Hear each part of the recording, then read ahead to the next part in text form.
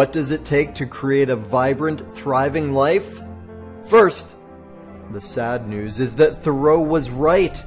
Most people are leading quiet lives of desperation, lacking in meaning, fulfillment, and vitality. But we choose more.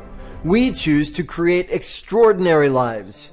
And the Art of Vibrant Living show entertains you with inspiration, empowerment, and education to create your life into a masterpiece. It's time. Let's vibe up. All right, y'all. Welcome, welcome. I am so glad you are with us, whether you're here with us live or on a rebroadcast. I'm Daniel Aaron, your show host. We have a very cool guest today who is multi-talented. I'll tell you more about him in a minute. First, though, as we are still a brand new show, good thing you're sitting down. The name, The Art of Vibrant Living show, suggests a little bit of what it is about, and indeed what it is about, what we are about, what I'm about, what I would even submit for your mature spiritual consideration life is about, is living vibrantly, thriving, right? And what I know is that is not an accidental process, not for 99.98% of the world. We have to create that. And for most of us, it takes some learning, some reprogramming, some activities.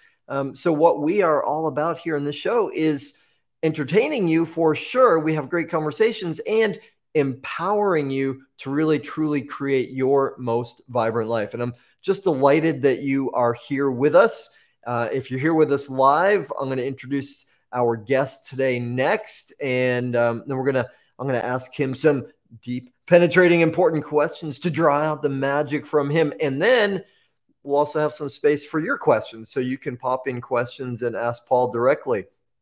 And you may know already about Paul. One thing is it's 3 a.m. for him in Australia. Okay, not quite. It's a little bit later than that, but it's still early morning for him. And I met Paul. He's the author of 9 books. He's had several different, very cool, conscious businesses. One that got all the way up to $600 million of valuation. And so he's a serial entrepreneur, but what I love about it even more is that he's also a man with a big heart who's very dedicated to his own growth and to helping other people. We met personally when I was living in Australia, 25 years ago. And from the moment I met him, I was like, man, this guy is on fire. He's done a lot. He's doing a lot. He's just full of information and vitality. So I will say no more and give you the chance to meet Paul live now. And Paul Benhaim from Australia, thank you so much for being with us. Top of the morning to you, Daniel. What a wonderful day it is here in Australia. I'm really glad to be with you. All right, awesome. So, Paul, the first thing, since I have the great blessing of knowing you for many years, but probably there's at least one or two of our viewers who don't. Who are you and how did you get to be here? Let's, what's your story? Because you were born like a normal person. Oh, yeah. Who am I? What you start off with the small questions, I guess.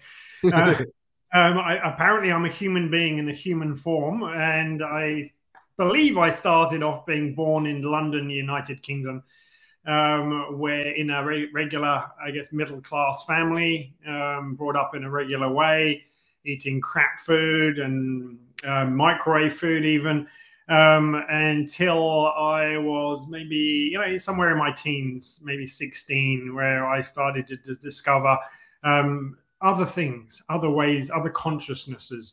I guess in some respects, my life changed when I first experienced things like LSD and cannabis for the first time. Which I never took regularly, but it really just did open myself up to other perspectives. Enough so to actually take me off my path of going to school and going to university.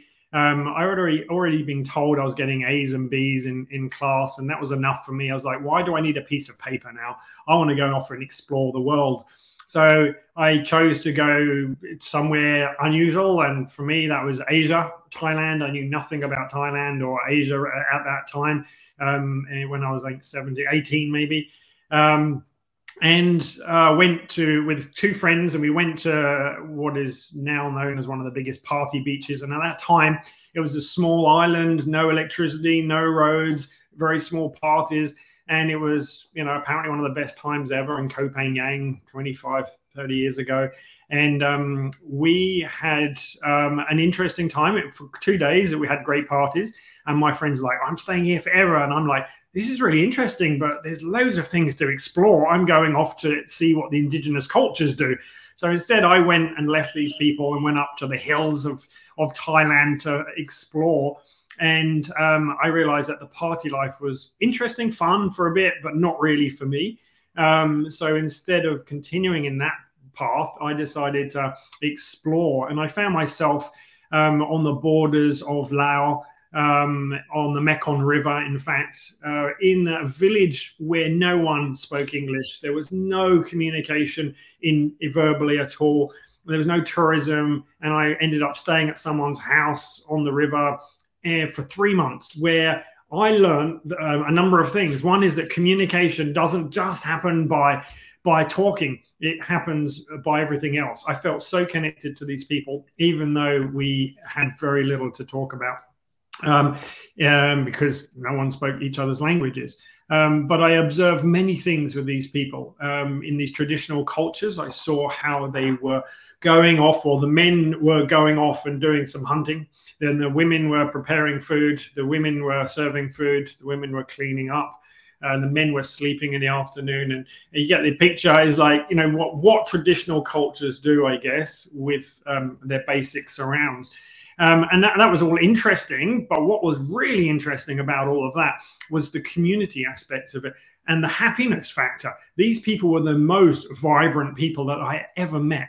And I'd been brought up in London, millions of people all around me, people who were telling me to wash my hands and do this to keep healthy and that. These people were living in literal shit, excuse my language, at this time of the day. And they were happy and healthy in every form. So I found that fascinating. And that became the beginning of my journey, which led me to study about nutrition.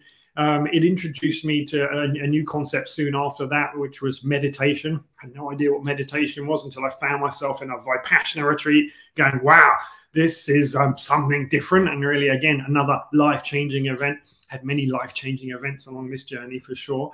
And that ultimately was the beginning of 10 years on the road, traveling throughout Asia, different cultures, and particularly Southeast Asia, mainly India, Nepal, Thailand, and these places where I learned about food, nutrition, health, and I continued my relationship with the cannabis plant, which I have had to this very day. Wow. Okay. Awesome.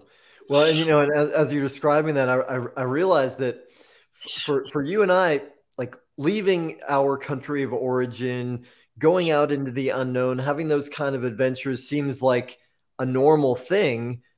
Though so many times in my life, I've heard from people like, "Oh, you're so lucky that you live in Hawaii or that you live in Bali or whatever it was," and it never occurred to me that it has anything to do with luck. It just to me it's, well, I want to do this. But what do you think is like in so many of your fellows from the UK, and not as bad as the US, like most people in the US have never left the US.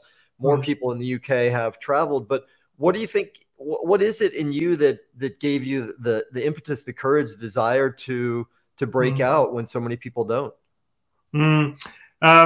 Well, as I said, probably the first mind-altering experiences I had led me to the fact that the world was greater and bigger than I had ever imagined or been taught in school. And that there was a bigger reality out there. And I just wanted to explore that.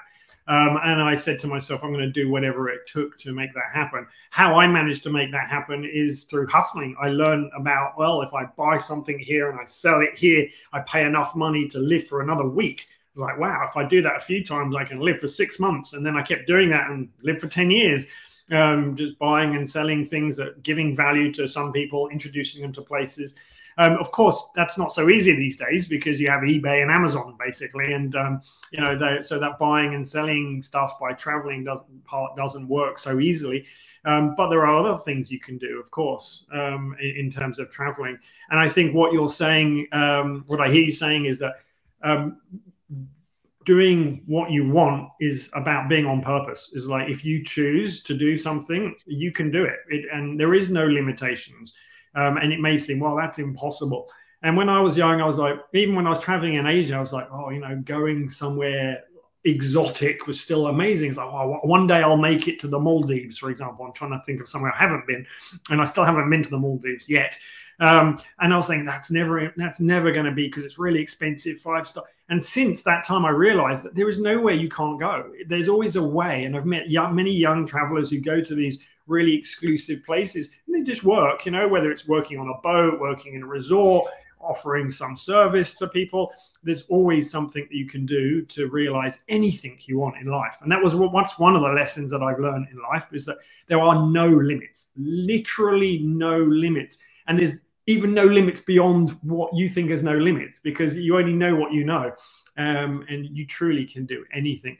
So I've loved exploring that and thinking about the biggest things that I want to do.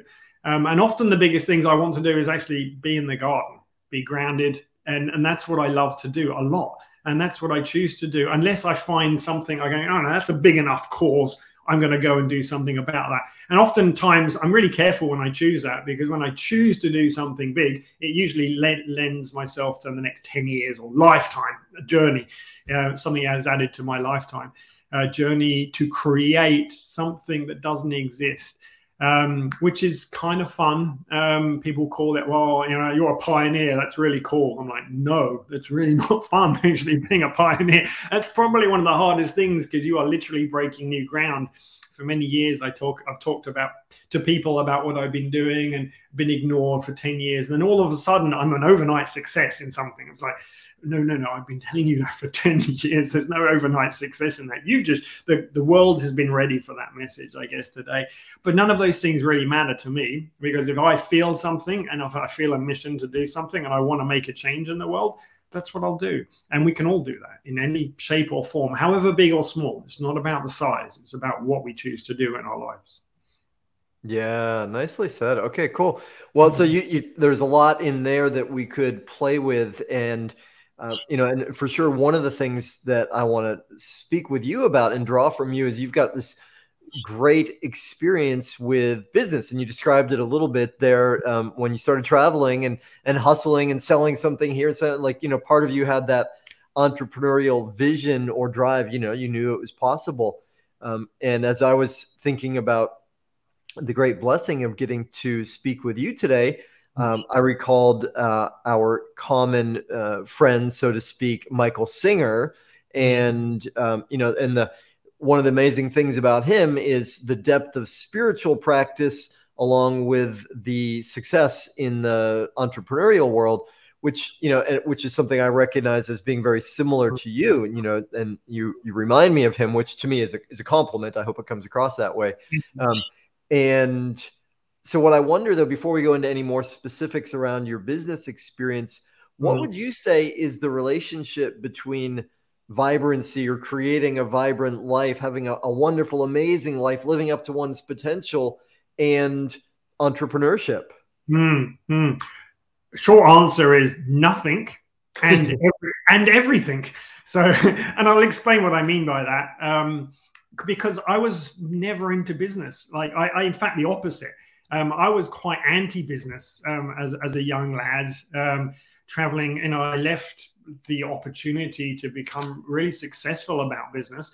And I joined, I guess, a traveling community of people around the world, kind of a traveling circus, so to speak. It wasn't literally a circus, though. I did hang out with some circuses along the way, which was another story, quite fun ones. And I was like, even when I first came to Australia, I remember when I came here that I was one of the people helping people chain themselves to trees, saying, don't chop down the forest, being quite an activist in a lot of ways, being really anti-government, anti-business, anti anything that stood for the system that had treated people wrong in some regards. So I have a lot of, I can relate to a lot of what people go through when they become those people.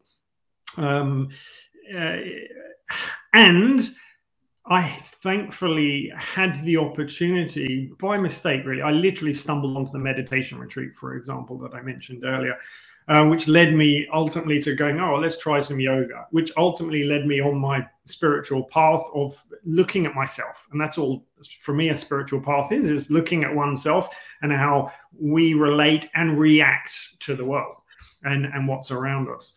And that path has been an ongoing journey, and I'm really blessed to have shared some of that journey with you in terms of moving through some different parts of our experiences in this world.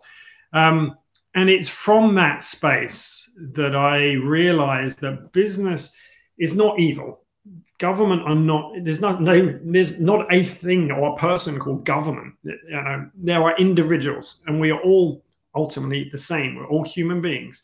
And to make, if we don't like something in something that we see, it's simply, for me now, a reflection of part of what we have, a reality. Our reality is through our direct experience. And there are positive parts of reality and there are negative parts of reality. But those negative parts of reality aren't bad, and they can't be ignored, and they can't be fought against, for me. Now, as I said, I still appreciate the activists who literally physically stop people cutting down trees. I'm using that as an example, or doing something to stop bad things happening in the world. And we need some people like that, absolutely. But for me, I would rather look behind that and go, okay, so I'll use that example. I never think I've done that before, but why are they cutting down trees? Why are they cutting? Well, because they need materials to make something, to building or to make paper. But why are they really doing it? Well, they're doing it. The people are actually doing it because they need an income. Well, why are they doing that? Because they live in a system that is run by a financial world where they need to pay for things. And, so the more you ask questions, the deeper you go into the understanding, the empathy, I guess, of why they do these things, the more you can go, okay, I can see the root cause of some of those things. What do I want to change in that root cause to make the ultimate change of where it becomes natural not to chop down trees? So, for example, how in that same example, as part of the reason I got involved with industrial hemp or cannabis, because it is an alternative to materials, so bioplastics instead of using fossil fuels. Paper, we can make paper without trees whatsoever. Et cetera, et cetera. So that's what I realized. If I can provide an alternative, then maybe people will stop cutting down trees, in one example. And that led me to going, okay, well, how do I do that? Well, to do that, I have to learn business. And so what is business? And then I taught myself literally each stage of business. And that predominantly started, I guess, by my personal interest in psychology.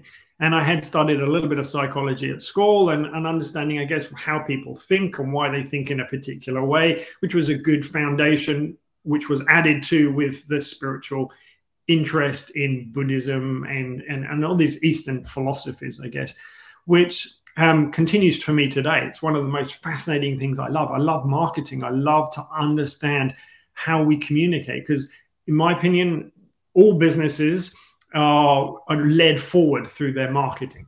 And what is marketing then? It's just a way of communication. It's a way of connecting with people. And so at the foundation, I already realized that connection with people is absolutely foundational to a vibrant life, to who we are, to how we are. And if we don't see that, if we see that, I should say, we will then realize that we can cultivate that connection by communicating in a way that's understandable to as many people as possible. So I do my best to find ways to communicate universal languages which go beyond countries, cultures, in which is, things like, do we want to see suffering in the world? No one wants to see suffering. So how do we communicate? How do we refer to what we want to do in the world with what is a universal language? How do we communicate that? And today, and the tools for that change over time.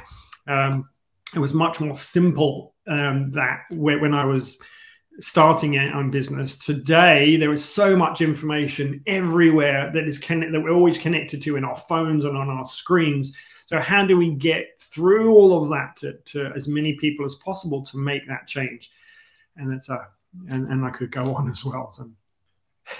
Well, that's great, and I'm with you. It's I find there's so much misunderstanding, especially in our very polarized sort of political world, especially here in the U.S. And people that from one side look over and they say, well, capitalism is bad.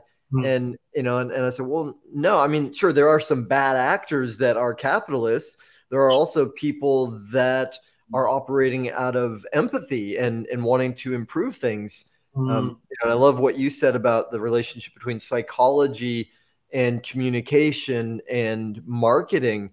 I had I was on a call with one of my coaches a couple of days ago, and he was speaking about, he's from the same part of the U.S. that I am, the Northeast. And I don't know if people know the Northeast accent. It's not pretty. It's like Boston. Like I say, Maine is like a Boston accent, but dumber.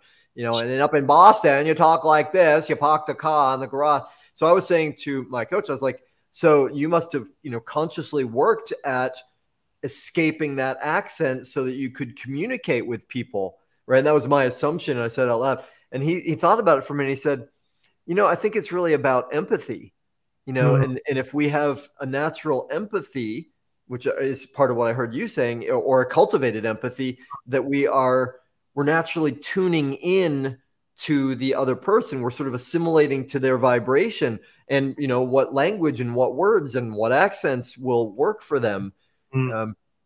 So, yeah, I think what you said is a beautiful answer. You want to say something else on that?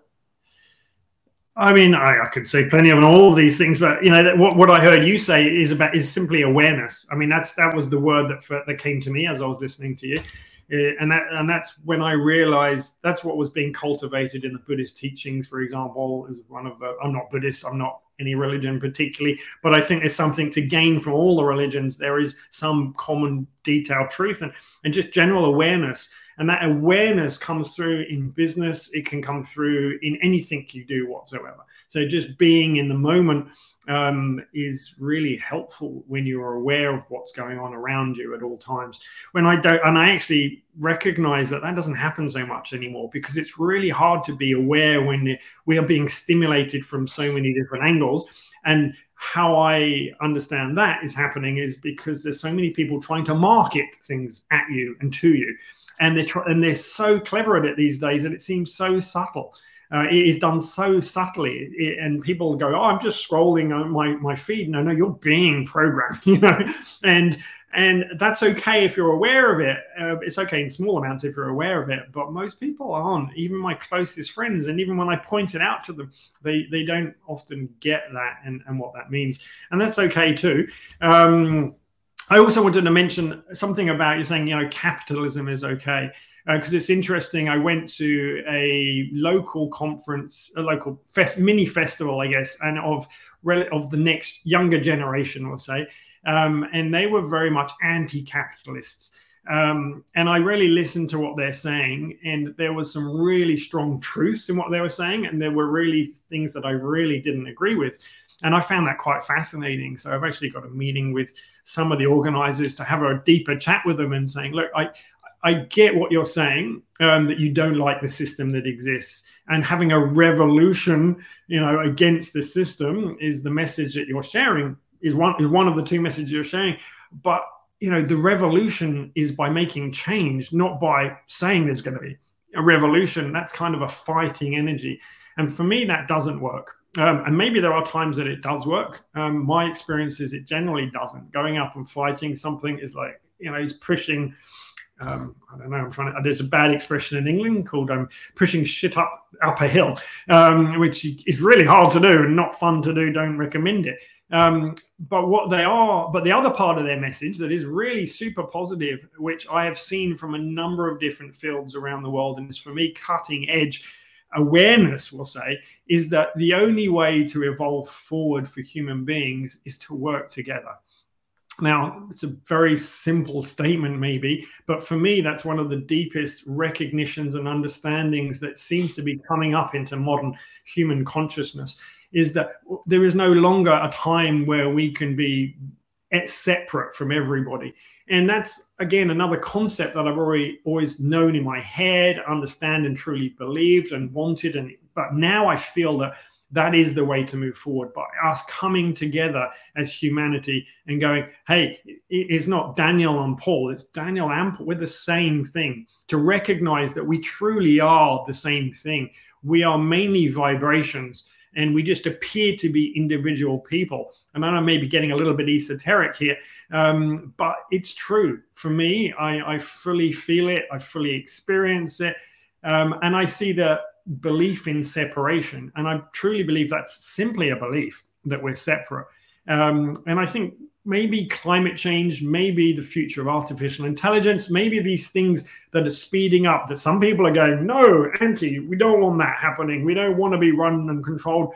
You know, those people may not see that, but the people that go, okay, let's bring that in and let's see, but let's bring it in with awareness. We're going, wow, we don't have a choice, the way I see it. These new technologies are taking us to the next level and will give us an opportunity to either evolve or disappear as a race, which seems quite extreme to me. And I love extremities, but even I'm like, wow, that's a pretty big extreme of two potential realities that could happen. And they're both very real, which for me is a great opportunity. It's like, great, we have the opportunity finally to evolve as a human race. This is not a small change that's happened, and there's been big changes, like the Industrial Revolution was quite a big change. Standing up from being an ape to a two-legged walking human was a big change. This next change is next level again, and what it looks like, I don't think any of us can possibly appreciate or understand yet. But I really feel that is what we are moving forward with together. Yeah. Beautifully said, all of that. And thank you. That's the first time I've heard of the variation on the Sisyphus myth, the pushing shit up the mountain, and very clear. Reminded me of the great quotation from Mother Teresa, where she was invited to a war protest, and she's like, "I'll pass on that. Though if you're having a peace rally, count me in." You know, and the way Byron Katie says it is, you know, if you're arguing with reality, you're going to lose. Just only all the time, though.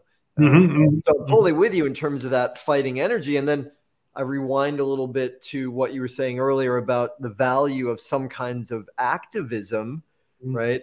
And then I think of some of my heroes like Martin Luther King Jr. or Nelson Mandela or Gandhi, you know, these infusing of activism with spiritual principles like nonviolence, rooted in the idea that we are the same anyway, like hitting you would be hitting me. And you spoke a lot actually, and really beautifully about the relationship between vibrant living and entrepreneurship. And you also spoke about awareness and communication and spirituality. So in what ways would you say, if any, having spiritual awareness or spiritual practice gives one an advantage or helps one in the world in general, and specifically in business or entrepreneurship? It's a great question, and it's one that I would like to say, you know, being a spiritual person gives you an advantage because of this, this, and this. But my actual experience in the world is sometimes, like, I'm shocked that some people who do have zero spiritual experience have, you know, more fighting people. They actually can be really successful in the world. So, and I can't understand that sometimes, except that, okay, that's just the way it is. It's just my opportunity to experience that there is no one way to succeed. So I don't want to say, here's a pill, you know, and the pill could be, become a spiritual person, learn this, and make a success with everything. My experience is that doesn't happen. I think something greater happens at a deeper level, which is, you know, you have the spiritual experience, then you have deeper lessons. And sometimes those deeper lessons are, you think you're going here, but hey, no, that's not going to work out for you. And we're going to teach you something that will make you even deeper and have a deeper understanding and ultimately become more resilient to whatever may happen in the future. So I'm still living my life in this human form. I'm still experiencing different things. So I still don't know all the lessons that I have to learn. I still don't know all the reasons I've had some experiences yet. And I don't feel a need, I must have that all together right now. What I do know is that there is usually a reason for everything. I truly see humanity now in a really clear way where if you put humanity in a bubble, like our world, our universe even, and put a big ring around that, I truly believe this is an experiment. Humanity is like a game. It's a show. It's something, it's like watching a movie. It's a theater. And that when this theater is over, when we die, and it's just my personal current belief, is that we go into what is really reality. We go back to, our ultimate connected, unlimited form, whatever that may be. And I don't believe that we can conceptualize that in our minds, but it is what we live in eternity in. And we are so blessed we won the lottery. I think so. I remember someone saying, by becoming human. And how exciting is that? We get this opportunity to play with this limited brain, this limited facility, or the brain that limits our awareness. And we need that to deal with all the stimulation and all the different things that we've created in this game. So I see everything around me as, wow, this is what I chose to have around me. And right now, I'm looking at big trees outside. I'm looking at the sun shining. I'm looking at pictures of my local beach. I'm going, I've created a pretty awesome life for me, considering I was born in London. I've changed my world around me to play this game in the best way that I possibly can. And the best way that I possibly can is, for me, finding the balance between my mission and what I want to change in this world, with the groundedness of where I am right now in this moment. No matter whether it's positive or negative, I've had to learn to accept there's beauty in everything around me, wherever I am, in any shape or form. And I feel blessed to have realized that from when I was living on $1 a day in Asia to when I was, making hundreds of thousands of dollars a year, traveling first class, meeting with the most powerful people on the planet. And it's often easier, in fact, when I'm living on nothing and having the simplicity of nothing and no baggage, to recognize the beauty of the world. But the beauty of the world exists in all the moments. And when I made it to the pinnacle, I guess, of my career so far, I recognized that beauty around me and going, wow, I have the opportunity to change some of the most powerful people in the world right now, by inspiring them to actually care about what they're doing, not just to make more in the system, which is designed to make more and to make more and to make more. And whether that system is right or wrong, and I see some obviously challenges with a capitalistic system, but I also believe in the benefits of it as well. So there's always this kind of balance, and how do we create that together? Yeah, nicely said. Well, I'm with you, and being able to use your success in a way that's having a positive influence, I think, is already one answer to the next question that I have for you. I think there's more, though, that I'd love to get from you if you're willing. And you said a moment ago that, like, there isn't necessarily a rule, like, well, if you're spiritual, then you'll have more success, because it seems to happen in maybe not random ways, but ways that don't necessarily fit any one pattern or rule. And yeah, there are people that seem like they're just greedy or cutthroat, or don't care about the impact of what they're doing. And from one perspective, anyway, well, that seems to be working for them.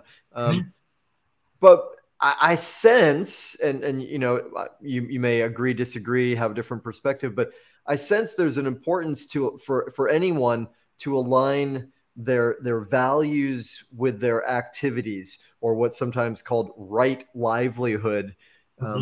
And I don't know that we can necessarily see from the outside, if we see the the evil monster tycoon. Like we don't know what's going on on the inside there, so we can't necessarily say, well, is it a success or not? We can measure it in terms of net worth or whatever, but what would you say in terms of value alignment with work or right livelihood? Does it matter? Yeah. Yeah, that's a much better question, and I think that's where the alignment of a spiritual practice in the world and in business makes all the difference. How we are inside is the measure of success. So that's what I was hearing from you just then was, what is the measure of success really? So is it, because you've got a big house, a car, a wife, kids, and plenty of money in the bank, is that a success? Absolutely not. I've been sure of that since I was very young. It is about how one feels inside with the change, which is why I was answering the last question with, does a spiritual life mean success in business? Well, no, but it means success in resilience in whatever happens in business, in life, and anything. So you can feel successful even if you have a failure. And I've had some significant failures in my career. I guess as you mentioned earlier, I built some really big companies, made massive net worth, which was not my goal, but was all as a consequence of what I was building by helping millions of people worldwide through natural alternatives, which people wanted, which was fantastic. But I also lost a lot of that through some, I guess, mistakes. Now, mistakes are just experiences and more learning lessons. And I lost, in one of my experiences, nearly $300 million of my net worth, which was pretty much 98% of my net worth in 9 months of my career. And what an experience that was for me in testing myself to go, am I truly resilient in this? And I really was. It's fascinating to myself even. I'm still surprised and shocked at myself. It's like, I didn't really feel that bad about losing everything because it wasn't my value. That wasn't my measure of success. My measure of success is I've still got the trees around me. I can still go and walk to the beach. I can still eat food and have and shelter over my head. I was like, and even though I had been, as I said, traveling first class, do all these wonderful things around the world, losing all of that for a minute was a bit more than a minute, but as big as that was, and I don't know if people can grasp what $300 million is, but it's a lot, which I felt that I could do so much more good with and push really wonderful causes, help so many more people around me. I was so excited to do that. And then I lost it all. And I'm like, oh, okay. It comes down to what does that mean to me? It was just a number. Anyway, it was just a piece of paper. It didn't really mean anything more than that, except it was an opportunity to do things. But maybe I wasn't meant to do that. I was meant to do something else. That was going to lead me along a path to do something different. Now I found myself doing different things, and I still don't know where that will lead. As I said, because human life is a journey. So I don't know where it brings me to yet, but I do know that I'm so grateful for my health, for my ability to live my life in the way I choose, which is to experience and appreciate everything I possibly can at every moment that I can, to work with people with an integrity, to enjoy working with the people I choose to bring around me, to have wonderful conversations with people like yourself, to support people in a way which I can do. I don't need money to do any of those things. And money, again, is just a tool that comes and goes. And so, again, coming back to your question, is right livelihood and the practice of spirituality supportive for all of those things? That is the rock. That is actually the rock that means that you can be resilient through even the most challenging of times. And I've had many other challenging times, not just monetary-wise, around me. And I felt that it hasn't changed how I look at things and how things happen. They come, good things come, bad things come. These are all passing. They all will pass. What won't change is my inside growth. What I have learned and that practice will stay. So yeah, I hope that helps. That's great. And, I'll echo a couple of the things you said, because I think it's so important and so valuable, and really recognize the wisdom that comes with that. I've been into philosophy since I was a kid, and I'm always learning and studying more philosophy. Lately, I've been going for deepening my knowledge of the Stoic philosophers, right, from way back, 2,000, 3,000 years ago. And two things that are really big in the Stoic philosophy, I think you highlighted really well. One is how important it is to be able to, yes, dine with kings and also, sleep on the street, metaphorically speaking, right? To be the same person and to be able to have happiness, whether you've got the first class flight or whether you can't afford to fly out of the country for a while or whatever it is.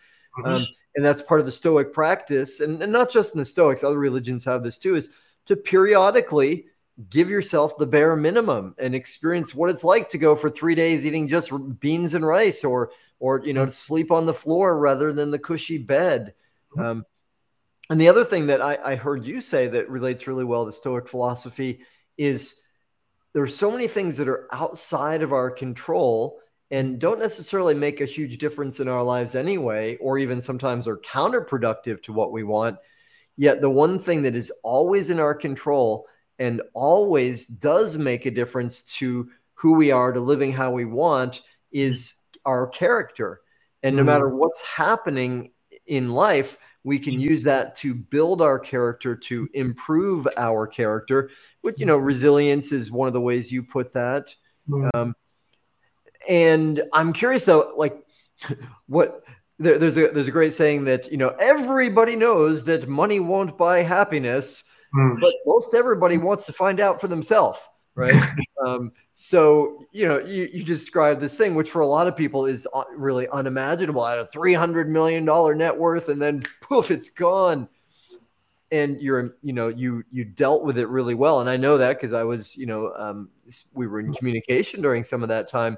But how did you do that? Like, what made the difference? What made the difference to... Well, compared to, like, a lot of people would have nervous breakdowns, or, they really lose it or get angry or bitter. I mean, what you described is not that you were, didn't have any reaction, but you described in some way it sounded like an increased appreciation for yourself and life. Yeah, I mean, for the reasons you shared before, I guess it was, first of all, the foundation was my passion and purpose. I feel a passion for what I love to do in the world.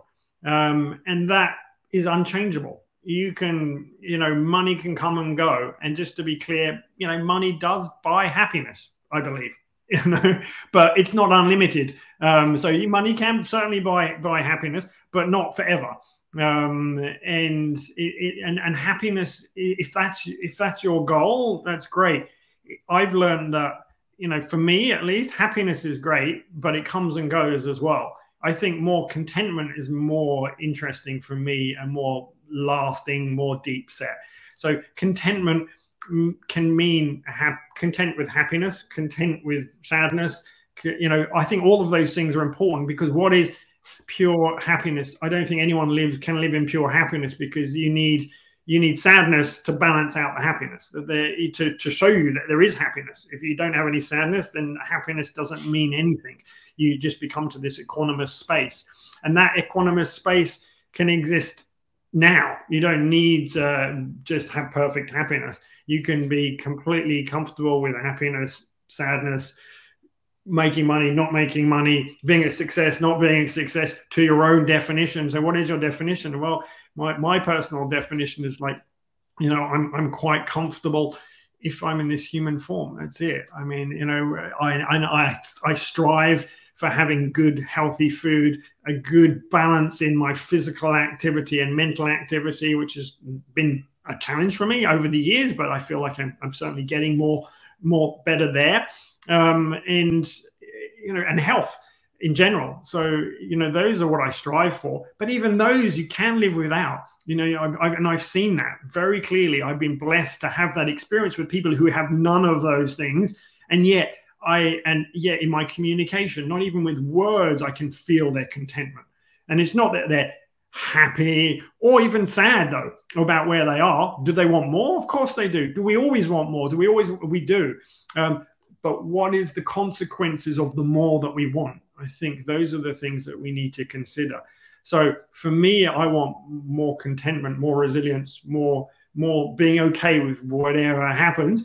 And on top of that, if I can reach some goals to make changes in my world, then why not? Again, we're in a playground. What can we play with? How can we do that in a way that's the least harm to others, making the most positive benefit to others? What comes from that? I don't know, because I'm still experimenting with that. Yeah, nice. Okay. I'm with you on all of that, and you said it really well. Still though, I want to, if you'll permit Please? me to inquire a little further, like, and I'm with you. Yes. I love the quotation. Anybody who says money can't buy happiness hasn't given enough away. Right. Mm-hmm, That's mm-hmm. one way of looking at it. And there's a lot of argument about it, but certainly there's a difference that money can make in one's life. So was there not though, in, when you lost a net worth of 300 million, was there not a point where you were like, oh man, this sucks? Oh, certainly was. Plenty of times when I go, oh, this sucks. But that was about it. It's like, oh, this sucks. What's next? It's like, what I realized very immediately, it was like, I have a choice to either go down into this or to deal with it. And I'm still dealing with it, to be honest, but dealing with it doesn't mean I think about it often. I only think about it when people ask me the question and I'm like, oh, well, that happened. Oh, yeah, that happened to me. I remember. But I don't think about it regularly. Just move on. And that's why I mentioned the passion and purpose is what I think fuels me to keep going. It's like, there's still things to do, and has there been times where I haven't had things to do? Yes, there have been. In the last couple of years, I've started to experience that for the first time in in a very busy career of having multiple companies globally and being a busy person. And I'm going, okay, wow, I don't know what I'm doing now. I've lost that, and I don't have the ability to do any of these things, and I can't just employ teams of people and work and create. I can't be that vibrant self that I'm used to. So what do? It's like, okay, what do? I sit, I breathe. That's it. I sit and breathe. That's all I need to do. And then I just look around me and become more aware of what's around me. And I look around me and go, oh, I've got a garden. There's soil there. I can cultivate that soil. I can plant vegetables in that soil. Oh, that's right. There's a community around me because I was focusing on this global community, but there's actually a local community around me. How can I interact with this community around me? Because community is also equals resilience to me, because community is more of me. So how can I interact with that? So that leads me to, well, I love dancing. So I just go dancing and I can shake it off. That's for me, my modern meditation. So rather than having a yoga practice and a meditation, I put it all together into what I call dancing. And it's a more of a free form dancing where I get to shake off, which is kind of my yoga part. And my meditation part is by letting myself get into a trance and coming in and out and watching myself come in and out, watching myself react to, I like this music, I don't like this music. Oh, it's not about whether I like it. I got to dance that like, I got to dance that dislike. I got to let those understandings go. And I come out going, okay, I feel more peaceful. Now, what is there to do? Oh, nothing to do. Breathe, come back to the breath and see what's around me immediately in my immediate locus. What can I control? Okay, I can't control big business again. I can't do this for the moment. But what I can control is this little seed and turn it into a plant and watch the wonder that brings, the amazement of nature. So for me, nature is what I always come back to, I guess. And nature of my human self is I naturally breathe. That's fantastic. Nature of everything around me, well, that's a lifetime of visioning and experiencing and walking through the forest. And I love that. I love going for my bike rides. I love getting on a kayak on the river. But I can just love just walking. It's just the most basic happy thing for me. If I want happiness, money buys happiness, but so does walking, so does breathing, so does remembering how amazing that is, what an amazing reality that all these cells, millions and billions of cells are working together, all these gut microbiomes that we have having these conversations. And when I come close to other people, which doesn't happen online, but when it does in person, they interact with other things. And I'm like, wow, what a miracle that is. So when I remember that, I'm not worrying about, oh, I lost $300 million. It's like, well, who cares about that shit when you have this miracle of life?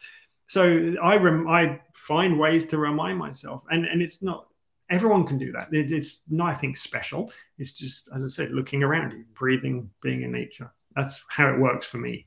It's my experience. That's great. Great. And beautifully, you addressed also another question that was pending there for me, which is, what kind of practices do you do, and how do you recenter yourself and bring yourself around? And you described that really beautifully. And I know time's flying along, and you've got a gift for our audience, and I've got a final question for you, though I want to sneak one more in there, because what you just said sparked something for me, which is very interesting and about which I'm curious these days, in part because I have a 16-year-old daughter, and I'm watching her navigate this stage of her life. And we've just been in summer vacation here.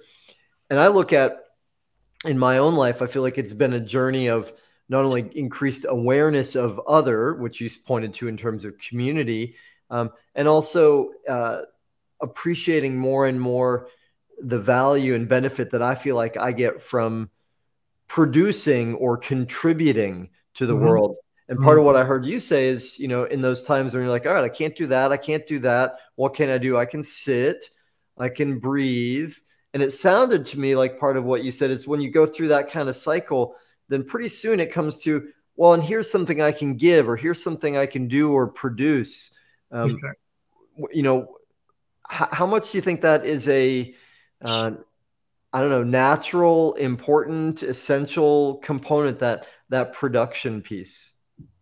Well, for me, it's extremely important for me, and I can't say how it is for other people, because that's the happiness part. That's to receive. If you want to receive, you got to give, and I love giving. The more I find ways to give, and it's usually in the smallest ways.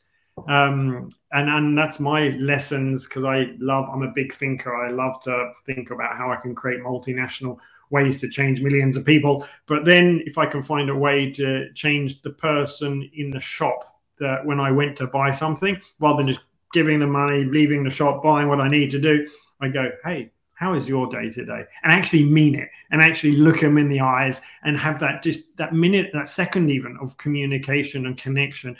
When I do that in whatever form it may be, and it may be in that form, it may be like, as I said, growing a little plant and then giving it to someone, saying, hey, why don't you plant this? Or harvesting something from a tree and passing it on. Or, it doesn't have to, it can be any of those things. That feeling that I get back is for me, is the beauty of life.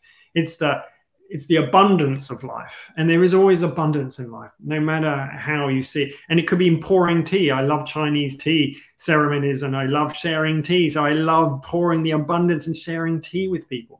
So it's an open offer to people that know me. Come visit, share tea. I love to do that. And it's a gift for me to give. And that's how it feels.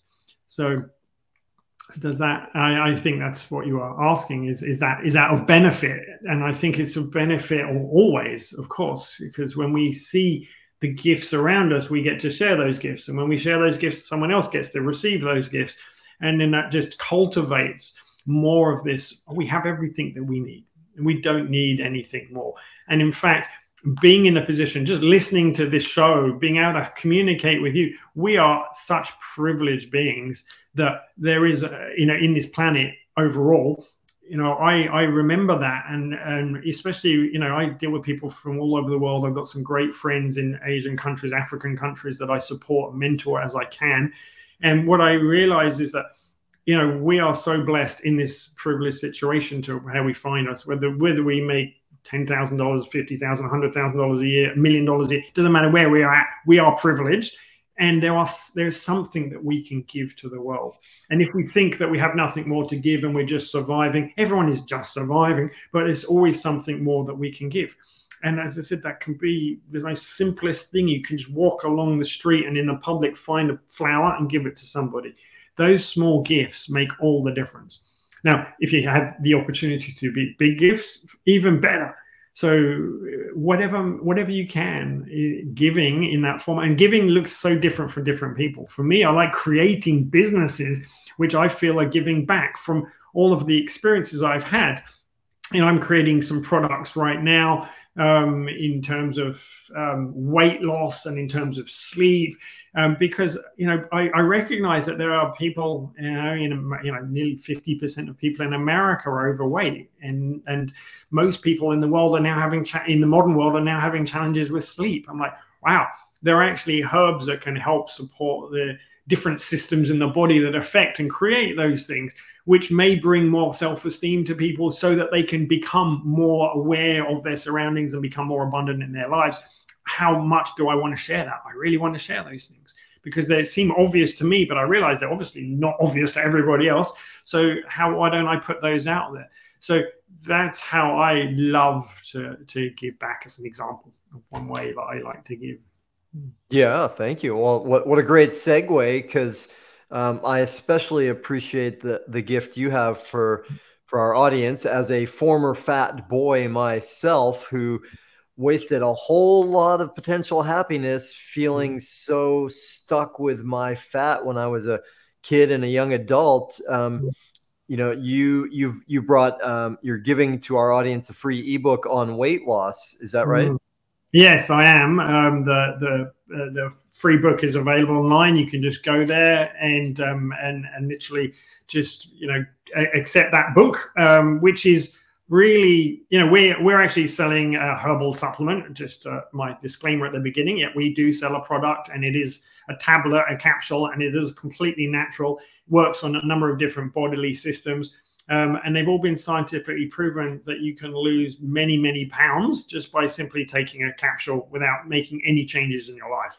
So that in itself is kind of fantastic, and an easy solution to losing weight. And that's great. And some people just want that. The book, though, is about everything around that, which is all the different lifestyle changes that one could take to support one's lifestyle, so one doesn't have to keep taking tablets in the future. That one doesn't need to do anything except maybe make a few small tweaks to their lifestyle. And they are relatively small tweaks, but they're critical tweaks that we should all be aware of.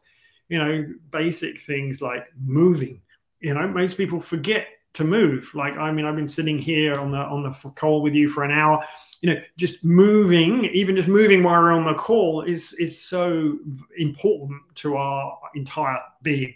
So small little things like that, being aware of those things. So that's what the book is offering for free, just to give those tips to people. Can't give the capsules to people yet, and then not even being launched. So this is kind of a pre-launch, really. We're actually launching in a couple of weeks. The website is live. You can sign up and you can get the ebook now. But we're actually launching our product in about 2 weeks. So it's the first time I've ever even talked about this business. And it's a business that I've built up to, again, it's one of my give backs to the world.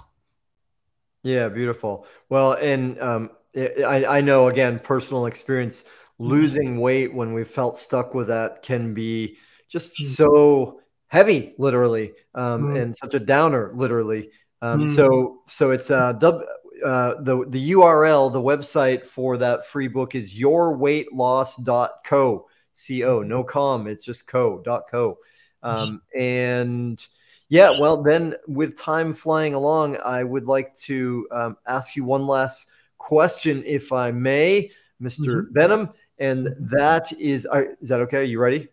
Yes, I'm ready. Let's go. All right. So we've talked about so many cool things, and you shared a lot of beautiful wisdom with us here today. And if you put all of that behind us, what would you say to the folks listening and watching? What's the number one most important thing you can do to increase your vibrancy? The number one most important thing to do to increase your vibrancy. That's a big question, because I as much as I say we're all the same people, and we're all connected, we're also all individuals. So a number one thing may be slightly different for different people. But I would say certainly high up on that list is movement. And I think that's which I alluded to earlier on. simply just move. If you're not sure, if you're, don't sit in front of the TV, don't sit down thinking about things, just get into nature, move, walk. You don't have to do anything big. You don't have to go and do workouts. That will come later naturally, should you want to progress. All you need to do is walk.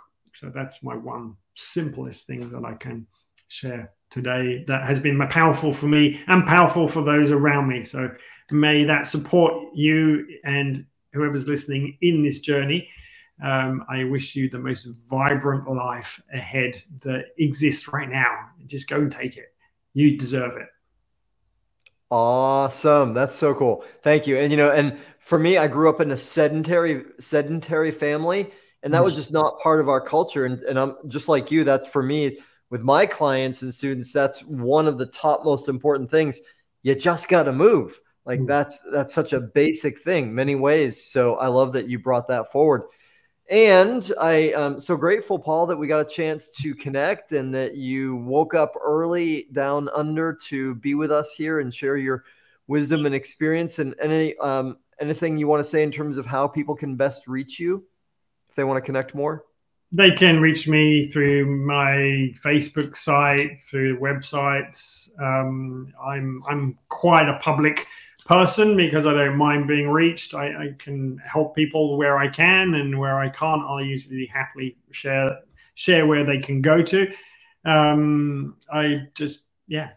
That's me. I'm here in Australia. If you're in the Byron Bay region, stop in for a cup of tea. If you like a walk, I'm also love a walk and a talk anytime.